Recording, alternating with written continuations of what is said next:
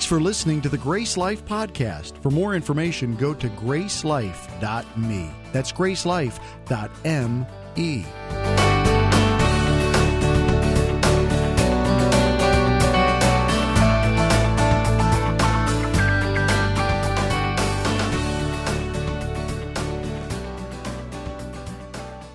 Before we get into the message today, welcome to GraceLife. Glad to have you guys here, especially if this is your first time. I'm going to do something a little different.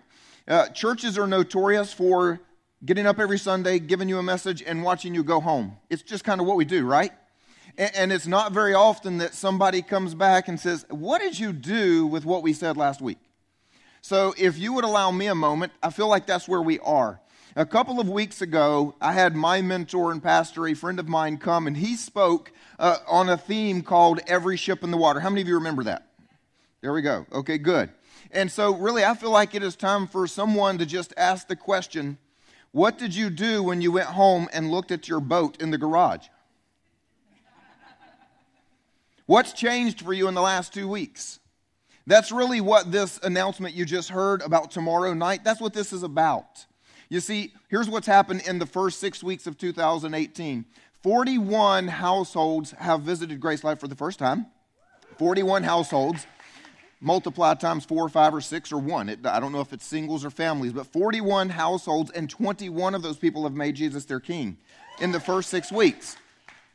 When we began the idea of building a building, for those of you that are guests, we're in that process. We hope to move out of here by the end of summer and be worshiping there. When we began this process, we said all along, the building's just a building. We've tried to repeat that message over and over and over, but what we have said is the building will be a beacon to this community. It's going to be a large, attractive building on the most influential road in Northeast Columbia. And so if we're surprised by 41 households coming and 21 people making Jesus their king in this place in 6 weeks, imagine what God intends to do there. And at the end of the day, chairs don't change lives. They're helpful so that people's legs don't get tired. But that's it. And computers and screens and lights don't change lives. If there is no one to shake a hand and smile when they're having a bad day, if there is, it's people. God works through people. So here's the deal. Some of you sat through the message 2 weeks ago, Every Ship in the Water, and said, that's nice. If I'd have lived during World War II, I would have put my boat in the water. And you went home and you've changed nothing. Here's what you need to understand. You live in the greatest war that's ever taken place. It's spiritual. It's between the kingdom of God and the kingdom of darkness. And it is time for us to think about what we have and what we could do to make a difference that is going to be needed. The reality is, in the new building, there will be more doors. We don't have enough blue shirts for that. There could be more doors, there are going to be more seats, there are going to be more aisles, and it means more people to make a greater difference. In the new building, we're actually going to worry about parking. We don't worry about parking. There are no lines out there. Try controlling people when there are no lines. No. We just let you guys do whatever you want to do. And the story goes on. We're going to have people that God is going to bring to us. The question is, are we going to be there and are we going to be ready? It takes more of us going home, looking at our spouse and saying, honey, we've got a boat. We don't do anything with it. We're not on a team. We don't serve. We're not involved. We watch what God is doing. We clap when 21 people get saved, but we weren't part of it. Let's change that. So that was your loving pastoral encouragement to say, come on, seriously, let's do this together. So this slide, if they'll put this next slide up here, there are 2 things going on. Some people have been asking me about tomorrow night. Look, I'm just going to be honest with you. If you're on a team and you love where you're serving, don't come tomorrow night, most likely. Because your team leader will be mad if you leave that team to join one of those teams tomorrow night. So if you love children and you're working with children and you've got a purple shirt, you don't have to come tomorrow night. This is not about you. Tomorrow night is about recognizing from the second someone drives onto the property until the minute that they drive off that we need to create an environment, right? Are you guys with me? And so if you have a heart for seeing people be welcomed, if you have a heart for watching that person drive in, they've had a really bad day and there's anger on their face, or they're fighting with someone, or they're in the back seat being dragged here by someone, or whatever the story is, if you have a heart to see their countenance change, either through the smile or helping them find a parking place and not getting run over in the parking lot, whatever it is, tomorrow night is for you. If you're not on a team or if you don't like the team you're on, I'm just going to give you a free out. You ever wanted off? This is your chance. Come tomorrow night, join that team, and just tell the other person, hey, sorry, I was inspired. Hey, there you go. But some of you are saying, I don't really want to shake hands, but I love kids. And your opportunity is next Sunday. So in the next 7 days, 2 of the largest opportunities for 2 of the largest teams for us to make a difference by the time we get to August. And we need to start now. So either next Sunday afternoon, if your heart goes out to kids, tomorrow night, if your heart goes out towards the idea of hospitality and making an environment where people are disarmed and feel welcomed and relaxed. And I don't mean they feel disarmed, I mean the enemy is y'all get what I'm saying? That didn't come out right. Anyway, so there you go. God bless you guys. Hope to see you tomorrow night or next Sunday or on a team. One of the 3. Those are your choices. So, every ship in the water. Let's do something with that. All right, here we go. We are in a series called Off the Wheel. We're on part 2 of that. If you missed last week, of course, part 1 is online or on the app. You can always go and get that. Matter of fact, speaking of the app, it's GraceLife.Church app, and we're using it during this series. If you don't have it, go ahead and download it real quick. You might get ready by the time we need it here in a minute for some crowd interaction. So the whole idea behind this series is the number of times I have sat in my office to help someone. And they come in and say, I just feel like nothing ever changes. I get up every day, I go through the motions, it's over and over and over, and nothing ever changes. Kind of like a hamster on a wheel. They get on a wheel, they run all of their energy out, they run their poor little brains out, and by the time they step off, they're in the exact same place. As a matter of fact, the wheel does all the moving. They get nowhere. And so this could apply to every area of life, many areas of life. We're using the theme to apply to our finances because this is one of those areas that we all struggle with. And the reality is this: if you stay on this wheel long enough, you will begin to question the goodness of God. You can only run so many times around that wheel before you figure out that the one in charge of it is not on your side. So I want to speak to the teenagers for a minute. The younger ones, maybe the newlyweds, like right over there. Those of you, if you were here last week, we told you we're doing this series in themes of time. Last week was yesterday. Obviously today is today, and next week you can guess will be tomorrow, and so forth. But last week we talked about the idea that we're haunted by our yesterdays. We wake up every day and we still owe yesterday's bills, and we're still dealing with what we already did. We're paying for what we already ate, and we're paying for what we already bought, and those kinds of things. The younger you are in the room, the better off you are. Because chances are, if you're 15, I hope you do not have $10,000 of credit card debt. You shouldn't. You shouldn't have any way to have gotten yourself there. You probably do not have an overwhelming mortgage or a car payment. You probably don't even have a driver's license yet. The younger you are, the better off you are to hopefully not even be worried about your yesterdays. So today matters more than anything. And today, while we talk about today, how much fun was that? Matters to you because you can avoid getting haunted by your yesterday. So that's what we're here to talk about, is how we feel like sometimes God's not with us today. I told you a little bit of a story last week about my financial situation when I first got married to my wife and how we were overwhelmed with debt. And some of it was because of choices we had made. In my case, one choice in particular, I got a scholarship to college, full paid, all expenses, all books, all tuitions. I lived like a king. It was the state of South Carolina. It's called a governor's teaching scholarship. And all I had to do when I graduated is come back to South Carolina for just 4 years. Come on, somebody beyond the age of 26. Tell me how easy that would have been, right? Felt like a prison sentence to me. And so when I was in college, I really got fired up with serving God with my life. I knew He wanted me to do this. And so I chose to join a church planting team and move to Romania after college. And so what that meant is that my scholarship turned into a loan because I was no longer teaching in South Carolina. But I believed that I was serving God and God would bless me and I would be so much better off. Except I ended up broke.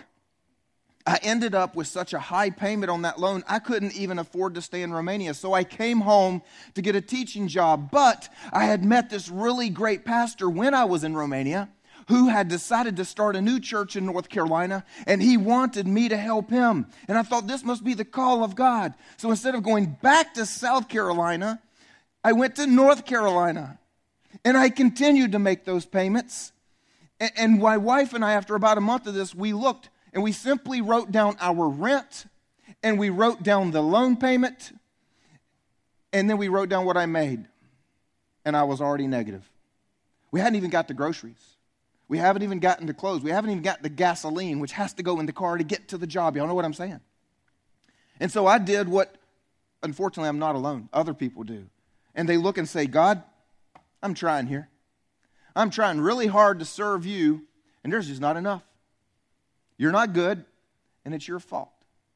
And I will just stay the course until you decide to get on board. It was not an option in my head that God could actually use a believer working in the South Carolina school system for 4 years. That was not an option.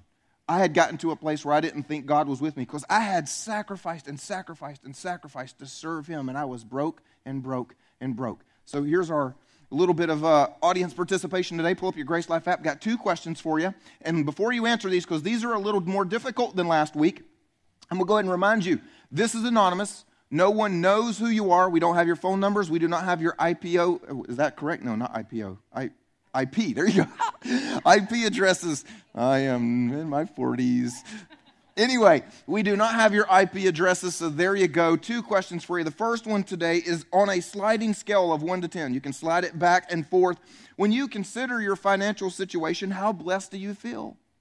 And you need to be honest. How blessed do you feel? The second question is the hardest. And again, nobody knows you. And by the way, I would encourage you to be honest with God. It'd be good to be honest with God. Do you feel like God is on your side? Or is God withholding from you? Is God on your side? Do you feel like every time you pray a prayer, God shows up and answers that? Do you feel like every time you have a need, you get home and the money's there before you even get home to tell your spouse you have a need? Or do you feel like you keep asking, you keep praying, and you keep waiting, and well, come on, God. All right, so that's how you answer those 2 questions. I think we all have these days where we feel this way. So let's take a look at where we are. Well, no, let's give you some time to answer. Here we go. Answer, if you haven't already done that. This is where I'm supposed to do a little dance. Pop hat. Yeah, not going to dance, actually.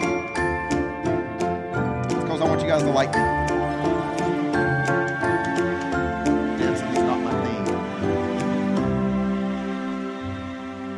All right, let's see what we got here. Question number 1. How blessed do we feel? We're on an 8.3 as a group. I have to be honest, I'm a little surprised. That's a little better than I thought we would feel. That is good news, and that is good. So second question, though, how do you feel you get the point there. 89% of us feel God is on our side. 11% feel God is withholding. That, again, is also very encouraging. I'm glad to hear that. But it doesn't take away what we need to talk about today, which is to put ourselves in a position where maybe we can get to 100% and we can get excited about what God is doing regardless of what your bank account says. That's what God has for us today. So, if you would, turn to Philippians chapter 4 today, because I want to show you the person who wrote the majority of our New Testament. He had times in his life where he was living it high, and he had times in his life where he was in the worst of the worst. And he wrote for us the perspective that we need to have every day to avoid difficulties with yesterday and as well as set us up for tomorrow. And so he starts out in verse 11 of chapter 4. And he says, not that I am speaking of being in need. In other words, hey, look, don't take my letter the wrong way. I'm not asking you for anything, because I have learned in whatever situation, that I am to be content. The encouraging thing that comes to me here is what Paul said, the I have learned part. Because I don't know about you, I'm not naturally content. Anybody with me here? I am not naturally happy when I want something and can't have it. I'm not naturally happy when I need something and God expects me to pray and ask for it. Come on. Shouldn't somebody just be serving me and my happiness here? It's not natural. And I'm pretty sure it wasn't natural for Paul either. If you've ever read much of the New Testament, we just have this ongoing story of his life change because he met Jesus. And so I'm sure he's constantly learning things, and this is just one of many. He has learned. Some of us are still in school. I know I am. He goes on to say, I know how to be brought low, and I know how to abound. I know in any and every circumstance, I have learned the secret. Oh, wait a minute. So he learned. Now he's actually telling us there's a secret. He's learned a secret of facing plenty and hunger, of facing abundance and need. I've never heard anybody refer to plenty with saying, I've learned to face plenty. That's new language there, isn't? I learned to face winning the lottery. I learned to win having a nice beach house. I mean, face that is, yeah, anyway, just hits me funny when I think about he had to face plenty and face abundance. But he goes on with the ultimate punchline of all, was saying, I can do all things through him who strengthens me. What is this secret? What is the secret of facing a lot or a little? His answer really is, it's your perspective. It's how you look at whether or not you have a lot or whether you have a little. Because he says, I can do all. And that is kind of the magic words, I can do all. What we tend to think is I can do wealthy, I can do comfortable, I can do a nice vacation. But when that's not there, the answer is not, I can do this. The answer is, get me out of this. Right? Come on, somebody with me? We just immediately think if we're not super blessed, the only answer is, God, change it. And he's saying, no, I can actually do this. I can come over here and have a steak dinner, and I can go over here and have a salad that even has no meat on it. I can pretend I'm vegan. Come on. A couple of staff members I'm picking on there. Anyway, he says, I can do both. There's nothing wrong if God says, do this one. I can do it because God is in me. What is the secret of facing hunger and need? How do you have nothing and keep your heart clean? Isn't that tough? Come on, isn't that tough?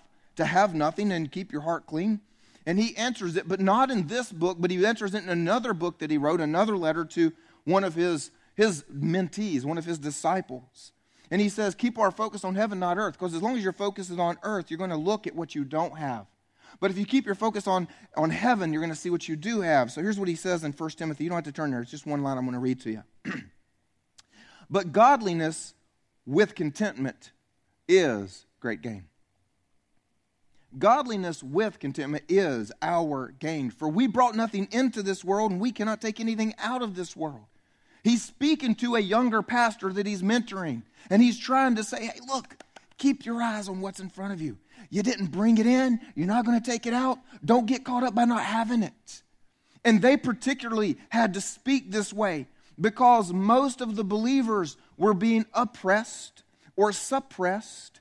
And there was a wealthy government. And to keep your wealthy jobs, to keep your positions, and to keep all of that, it didn't usually go with declaring Jesus as actually being the Messiah. Most people thought he was kind of crazy. They had crucified him. We're in the first decades after his death. And if you say, I'm one of the ones that believe he actually came back to life, it didn't go well for you in terms of prosperity most of the time. And he's saying, look, you just need to remember, we've got something greater in front of us. Don't get caught up with this stuff. And don't lose sight of who Jesus is and what he's doing in you. I can do all things through him who strengthens me, largely because I'm not caught up with this world. This world doesn't matter as much to me. In this same book that we just read, Philippians, he also reminds us our citizenship is not in heaven. I mean, it is in heaven. It's not here on earth. Our citizenship belongs somewhere else. Here's a good question for you. What's the secret of facing abundance? What's the secret of facing plenty? How do you handle wealth and not let it ruin you? He says he's learned a secret. Count it a blessing, but not an expectation. Count it a blessing, but not a right. Don't become entitled. You know, can I be honest? Christians don't do well with blessing. At least a lot of us. A lot of us, we just so believe that we're supposed to be poor and broke as Christians all the time, that if someone comes up to you and says, hey, we were just talking, and we want to give your family a week at Disney, all expenses paid. We don't know how to receive it. I mean, in our dreams, we wish somebody would do it, right? But then when somebody does it, we feel like, oh, what can I do for them to kind of pay them back? Let me go mow their grass and let me take them flowers. I mean, we feel guilty. We feel obligated. And we need to stop and go, wait a minute. God just blessed me through them. Who do you think told them to do that? The devil didn't tell them to do that. The devil doesn't tell anybody to be generous and kind. No, that doesn't come. No, God told them, God is blessing me. You know what I need? I need to say thank you. I need to take my family guilt-free to Disney for the week and go, man, isn't this fun? There is nothing wrong with enjoying life. I think sometimes one of the difficulties we have as Christians is because we know there is suffering in the world. And there is suffering in the world. And so we feel guilty when we're not in a state of suffering. But what we need to do is be grateful for the moments that God says, you know what? This world is a tough place. Let me give you a reprieve. Let me give you a little break. Let me give you the money for a steak dinner. Go and enjoy it. You may not get it every day. Let me give you a week with some blue water and white sand with your spouse. Let me just do that for you. I want you to enjoy it.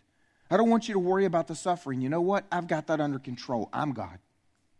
I want you just to go and be blessed. Paul went from having the most to having the least, and he knew how to do both. He knew how to say, thank you, God, for your goodness. And he knew how to say, my God is still good when I can't feel it here on earth. He knew the secret for both. I think it would help us if we understood the context when he wrote this. He's not just at McDonald's waiting on a Happy Meal wishing he had a steak. He's in prison. He's in prison because he now agrees with the very thing he used to prosecute people for. Talk about changing sides. He's in prison because he stands up for what he used to kill people for. He used to have everything. He used to be the next leader. He used to be the man. People would give him stuff. He had stuff. He had a great job. He was lucrative. He could give orders. He had wealth. He had resources. He was everything. And when he walked away from that, he walked away knowing that it wouldn't just be that someday he gets to go to heaven, but it would be that while he's here on earth, he's going to have a different standard of living. It's going to change. And there's going to be a struggle in many things. He knew how to do both. You see, when Paul wrote this, he had nothing. And it wasn't just that he didn't have a steak for dinner. He might not get dinner, and he wasn't in control of that. He didn't even get a choice between which one of the cheaper meal choices. No, he didn't even get that. He got whatever came to him. And he was grateful because he got to stand up for God in the midst of that. And that is the perspective we have to have, is when things aren't where we want. What are we going to do, and how are we going to stand for God? But now, let's be honest. Does any of us actually hope for a life with hunger and need? Seriously? Any weird people want to raise your hand? I like when I suffer. I hope I never get a nice Caribbean vacation. I'm glad when my car doesn't work and I can't afford to fix it. I love getting past due notices on my bills. Exactly. So Paul is saying, look, I've learned the secret of being content when I have nothing. And yes, we all know as Christians we read that and we're supposed to work toward that. But I don't know any of us that says, hey God, just take it all away just for the fun of it. I'm just curious how I'd respond. Anybody ever said that? No, exactly. None of us want to be in a situation where we have to deal with what Paul had to deal with.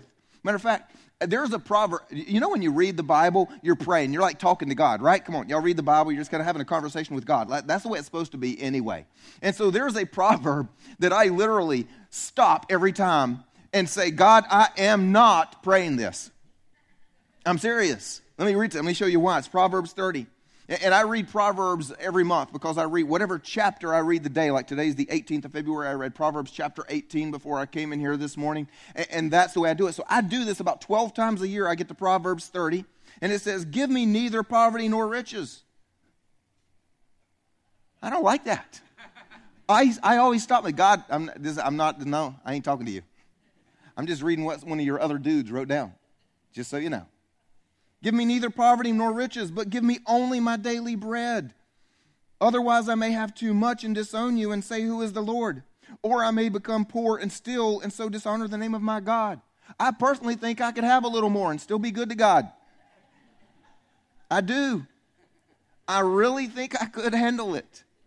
I also have had times where there wasn't enough there, and I didn't rob a bank to solve the problem, so I'm pretty sure I can handle if he'd do a little more. I tell God, I'm not content to have nothing. I'll be honest. And God may, I might have just gotten myself in trouble. You guys with me? I'm just trying to be transparent for y'all so you don't have to get in trouble. That's what I'm doing. I'm doing it for you. I'm taking the heat for you guys because I know I'm not the only one that says, seriously, God, if I've got to, I will. I'll be in prison. I'll have nothing for the gospel. I'll probably grumble and complain a little bit. Paul was singing worship songs. Paul was a little insane, God. Come on, let's be honest. I'll do it. But I don't want to, God. I don't want to. I mean, seriously, come on. I've got an idea in my mind of what defines your idea of, or my idea of you being good to me. And it doesn't have to be a luxury car. It doesn't have to be 3 houses, but I'll take one with some really great vacation somewhere. I mean, come on, God, right? We've kind of got this idea of just how low we're going to let God go before we decide He's not good anymore. The question for us is, do you think God enjoys watching us suffer? Do you think God enjoys watching you have lack? No, look, here's the reality. The person who wrote this was in prison, and there are times where we're all going to have some suffering in this world. It's a broken world, and we're going to have opportunities that God gives us to say God is good even in the midst of brokenness. But all throughout Scripture, the norm is that God's people are blessed. That is the norm. Yes, we will all have those opportunities to suffer. Yes, some of us will be martyred for Christ. Yes, some of us will maybe have an opportunity to go to prison or something. I don't know what the story is there, hopefully for the gospel and not for other decisions you make, by the way, on the prison part there. But I firmly believe if we look at Scripture, God wants His people to experience His goodness in every way. And that includes material things to a degree. We see that. But we also know this. Every one of us either has had, currently is having, or may have someday, days where you wish you had more. Days where you need more. Days where you just kind of wonder if God is there, right? I mean, seriously, we've all been there. So when we're in those situations, what's going on? What do we need to ask? There are only 2 possibilities. Possibility number 1, it's us. You see, we can do things, we can make decisions that will cause us to end up with a lack in our lives. Some sort of thing like a bad decision that got us fired. And when you got fired, there was no income, so that created a lack. Maybe it's a desire to want it and get it now, so you do, and so tomorrow you've got to pay for yesterday. And so there's a lack. How about my decision to reject the idea that God could use me in the state of South Carolina? Anybody noticed where I live today? I moved out of state to go to college. I moved to Europe to see if I could get further away. I did everything I could to run from this place. And when God sent me back here to be a part of this church and starting this church, someone actually came to me and said, I was praying for you, and I believe God says this to you. And he quoted a line out of the book of Acts, and he says, I've saved you from your people to send you to your people. The sad part is if I had listened to God earlier, He would have paid my way. That's what He was trying to do. My lack wasn't because God wasn't blessing. It was because I wasn't listening. And I still ended up here anyway. And it's okay. Makes me closer to Charleston. Columbia's a great place to live. Second thing is, it's God. If it's not us, it's God. And this might be the part we don't like. But sometimes God is doing something through the lack. Sometimes God is trying to draw us to a place in our lives or teach us something. Look, I'm a parent, and I've got children, and I've had to teach my children things that really I didn't want to watch them go through. I didn't enjoy the experience while they're going through it, just to kind of lighten the mood a little bit. The silliest example is the one of our children we just recently had to teach to tie their shoes. This child would have been happy wearing Velcro Oxfords when they were 40. They had no desire to ever tie shoes. They didn't understand why I was insisting that they learn to tie their shoes. It wasn't just that they were unhappy in the lesson. The whole family was unhappy during the lesson. Because every time we had to go somewhere, a fight began. Every time we needed to go somewhere, we were now 10 minutes later than we were because of wait a minute, and then the loop falls apart and they have to start over. And even me, I didn't enjoy the suffering. Are you catching the analogy here? But somebody just has to tie their shoes. And maybe there's something that God's not laughing in heaven as He takes you through this difficulty, but He is doing something in your soul. And this difficulty might be some lack. So look, let's talk about how to fix this. We'll do the easy one first. When it's us, here's your answer. Be wise. God would call us to be wise. His word is full of teaching on wisdom. And the only way to be wise when it comes to the money we have today is if you don't want to run out, assign it where it goes before you start spending it. We call that a budget. I want you to think about it this way. Imagine you've saved for a very long time, and you have enough money in your bank account to build your dream house. And so you interview a contractor, and he says, I tell you what, I can build your dream house. Okay, well, how much is it going to cost? I'm not really sure. We'll figure it out as we go. Well, I've got this much money saved. I mean, how are you going to pay the bill? Well, we're just going to figure it out one bill at a time, one day at a time, and we're just going to make this thing happen. Raise your hand if you would hire that contractor and entrust them with your life savings for this house. Seriously, not even one hand? Well, here's a question. Then why do you expect God to do what you wouldn't? Ouch. Why do you expect God to keep giving you money when you're like, just whatever. I'm going to go to lunch, spend as much as I want. I'm going to go shopping, whatever. If it's on sale, come on, God. Well, anyway, I'm just going to leave you alone. Last week we said this. This was our phrase last week. Make a decision, make a plan. Make a decision, make a plan. That plan is called a budget. You need a budget to get out of debt to deal with yesterday. You need a budget to deal with today so that yesterday doesn't haunt you. Are you following this? We need a plan. For those of you that this whole idea, how to get out of yesterday's problems, how to deal with today, everything, we have a life group that is designed to help you with this. It is called Financial Peace University. It's by Dave Ramsey. We didn't create it. We just run his stuff. We have paused that group, actually paused the beginning of it, to wait until this series is over. Normally our life groups are already going, but we're going to start a new life group just for those of you that want to respond to this series. It will start the first Monday night when we're finished. That'll be the first Monday night in March. The first Monday night in March, you can come. You can be a part of Financial Peace University. I personally think every person at some point needs to go through Financial Peace University because no one else ever teaches this stuff. I hate to tell you this. Your high school teachers didn't teach it. Your college teachers didn't teach it. And most of our parents didn't teach it. Most of our parents taught us what got us into the trouble we're in, just to be honest. So I'm going to strongly encourage you and let you know we have created an opportunity for you. Financial Peace University starts at the end of this. Make a decision, make a plan. But then I'm going to be honest with you, as you would like to push back on me right now. You know what, Jimmy? There are times where I've had a budget. And even with a budget, there just seemed like there wasn't enough. Well, that might be the time when it's God. What do you do when it's God? Be content and confront causes of discontent. How do you like that? Come on. Be content and confront causes of discontent. See, here's a couple of thoughts for us. Do you trust God's provision to guide you? If there's no money there, is it possibly God saying, don't go? Is it possible? But here's a better question, because I know everybody in the room is probably going to say yes to that. Of course, God's provision guides. I mean, come on, overwhelming yeses. Come on, seriously, come on, participate with me, hands. There you go, overwhelming yeses. How about this question? This is the one we're going to have a little more difficulty with. Do you trust God's lack of provision to be confronting something ungodly in you? Did you catch that?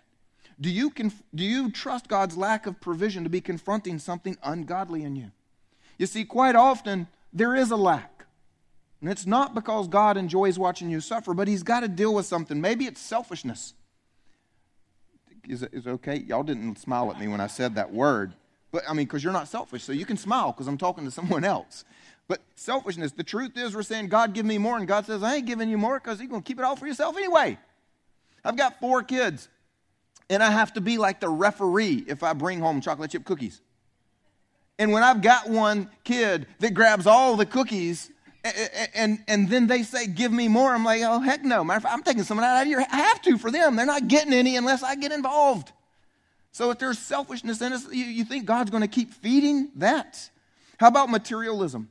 Simple truth is stuff is important to you. And more money means more stuff. And it only will become more important to you as you get more of it. And the newer versions of it. This is me. I don't know about you guys, but I'll be transparent for you. Most of the time when I don't have the money I want to get something I want, it's because God is confronting. I've fallen in love with things of the world. I've actually fallen in love with things I'm going to give to Goodwill in a year. That's pretty sad, right? I've fallen in love with things that I will fall out of love with. You know what I'm saying? Your new truck and you're happy with it and it's all exciting, but then someday you can't wait to trade it in, you know, those kind of things. We fall in love with things that don't change our lives, but we think they're going to change our lives. That's me. For some of us, he's confronting competitiveness. You've got to keep up with somebody. Maybe it's your neighbor. Maybe it's your big brother. Maybe it's your Aunt Sally. Maybe it's because your mom and dad or somebody said you'll never amount to anything. So every time you come home to Thanksgiving, you want to have a new Coach purse for them to see. Think I amounted to something, Mama. Come on, laugh with me. Unless I actually just stepped on something and I'm sorry. You want to drive in the driveway with a new car. I went through a little situation where we had an older vehicle for a while, our older van that we replaced with this one. And I had a family member who picked on me for it over and over and over. He said, if you were a better father and husband, you wouldn't let your family in that. Wow. But I knew to how dare you? I'll show you what kind of man I am. I would have to go against things I believed and to go into debt to solve that problem. So I had to let him win. Competitiveness. How about this one? Coveting. It should make the list. It made the top 10 list for God. You know, it's in the 10 Commandments there. You shall not covet, right? Get over wanting what somebody else has, because we're always going to want what someone else has. Here's the simple truth, everybody. God is withholding because giving you more would allow something ungodly in your soul to prosper.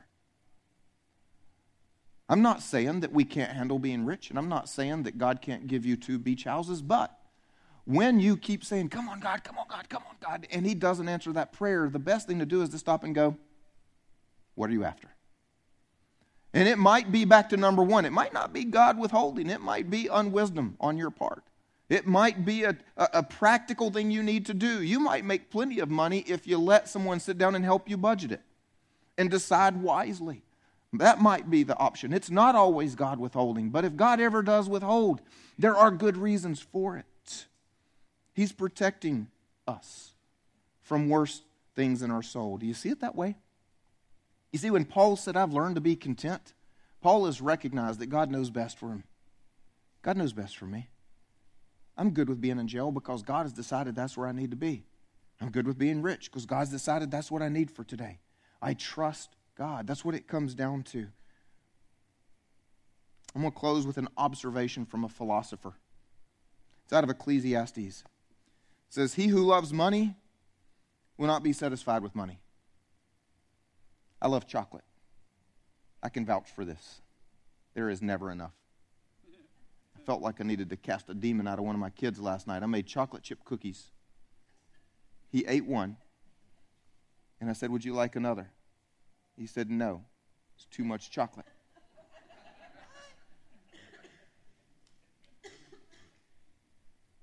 Oh, well. For me, there's no such thing as too much chocolate. For me, the whole idea to the cookie is just to hold the chocolate together. That's the whole point. He who loves money will not be satisfied with money. He who loves wealth will not be satisfied with his income. This also is vanity. You see, here's the conclusion he arrived at. Enough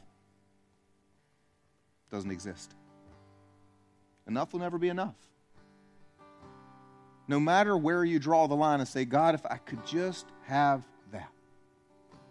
If you could just that salary, just that lifestyle, until you get there. You see, it's all perspective. We live in America, one of the richest nations. And the truth is, at least if you're in this room today, chances are we're pretty well blessed. Most of us did not sleep under a bridge last night. And most of us will eat today, and usually the food of our choice. You see, because I used to live in Eastern Europe on a missions team, and I married my translator. My wife is from Romania, her family's from Romania, and it was one of the most oppressed countries. And her family, when we came to America, suddenly believed that we were the rich ones. I was a public school teacher with an overwhelming school debt, but they looked at me and said, you're rich, send us money. I can't pay my mortgage. But you know what? To have a nice house and a little bit of a struggle with the mortgage, we've lost perspective. I'm not standing in a bread line. I'm not doing without for 6 months. And then one of her family members who used to say, you guys are rich, you guys are rich, you guys are rich, came to America to get a job for a little over a year. And suddenly, Although this person had an American salary and was just doing great, they had no money, and they always said they were broke. You see, our perspective changes. Enough is never enough. Whatever we have today, it needs to be enough for today. Here's what I believe. I believe God wants us off the wheel. I believe God wants us off the wheel, but here's the thing. It starts in our soul, not our bank account. Can I say that again? I believe God wants us off the wheel, but it starts in our soul, not our bank account. Be wise, be content, and confront the sources of discontent. I want to close by talking to those of you that, well, honestly, you've yet to give Jesus even your life. So, of course, you probably haven't given him your checkbook just yet. So let's forget the checkbook part for a minute. Let's talk about what Chris said earlier. Jesus gave up his life, dying on the cross, so that you could have fellowship with God for all of eternity. If you've never made that exchange, I want to help you do that this morning. If you're at a place where you're saying, I need something with God I've never had. The truth is, it's not stuff I'm discontent with. It's my relationship with him. It's the way I feel spiritually. I just feel wrong. I just feel something's not there. I just know something's not right. If that's where you are, I want to help you make Jesus your King here this morning. I'm not going to ask you to do anything weird or stand up, but right where you're seated, would you all join me and pray? Say something like this to yourself and to God.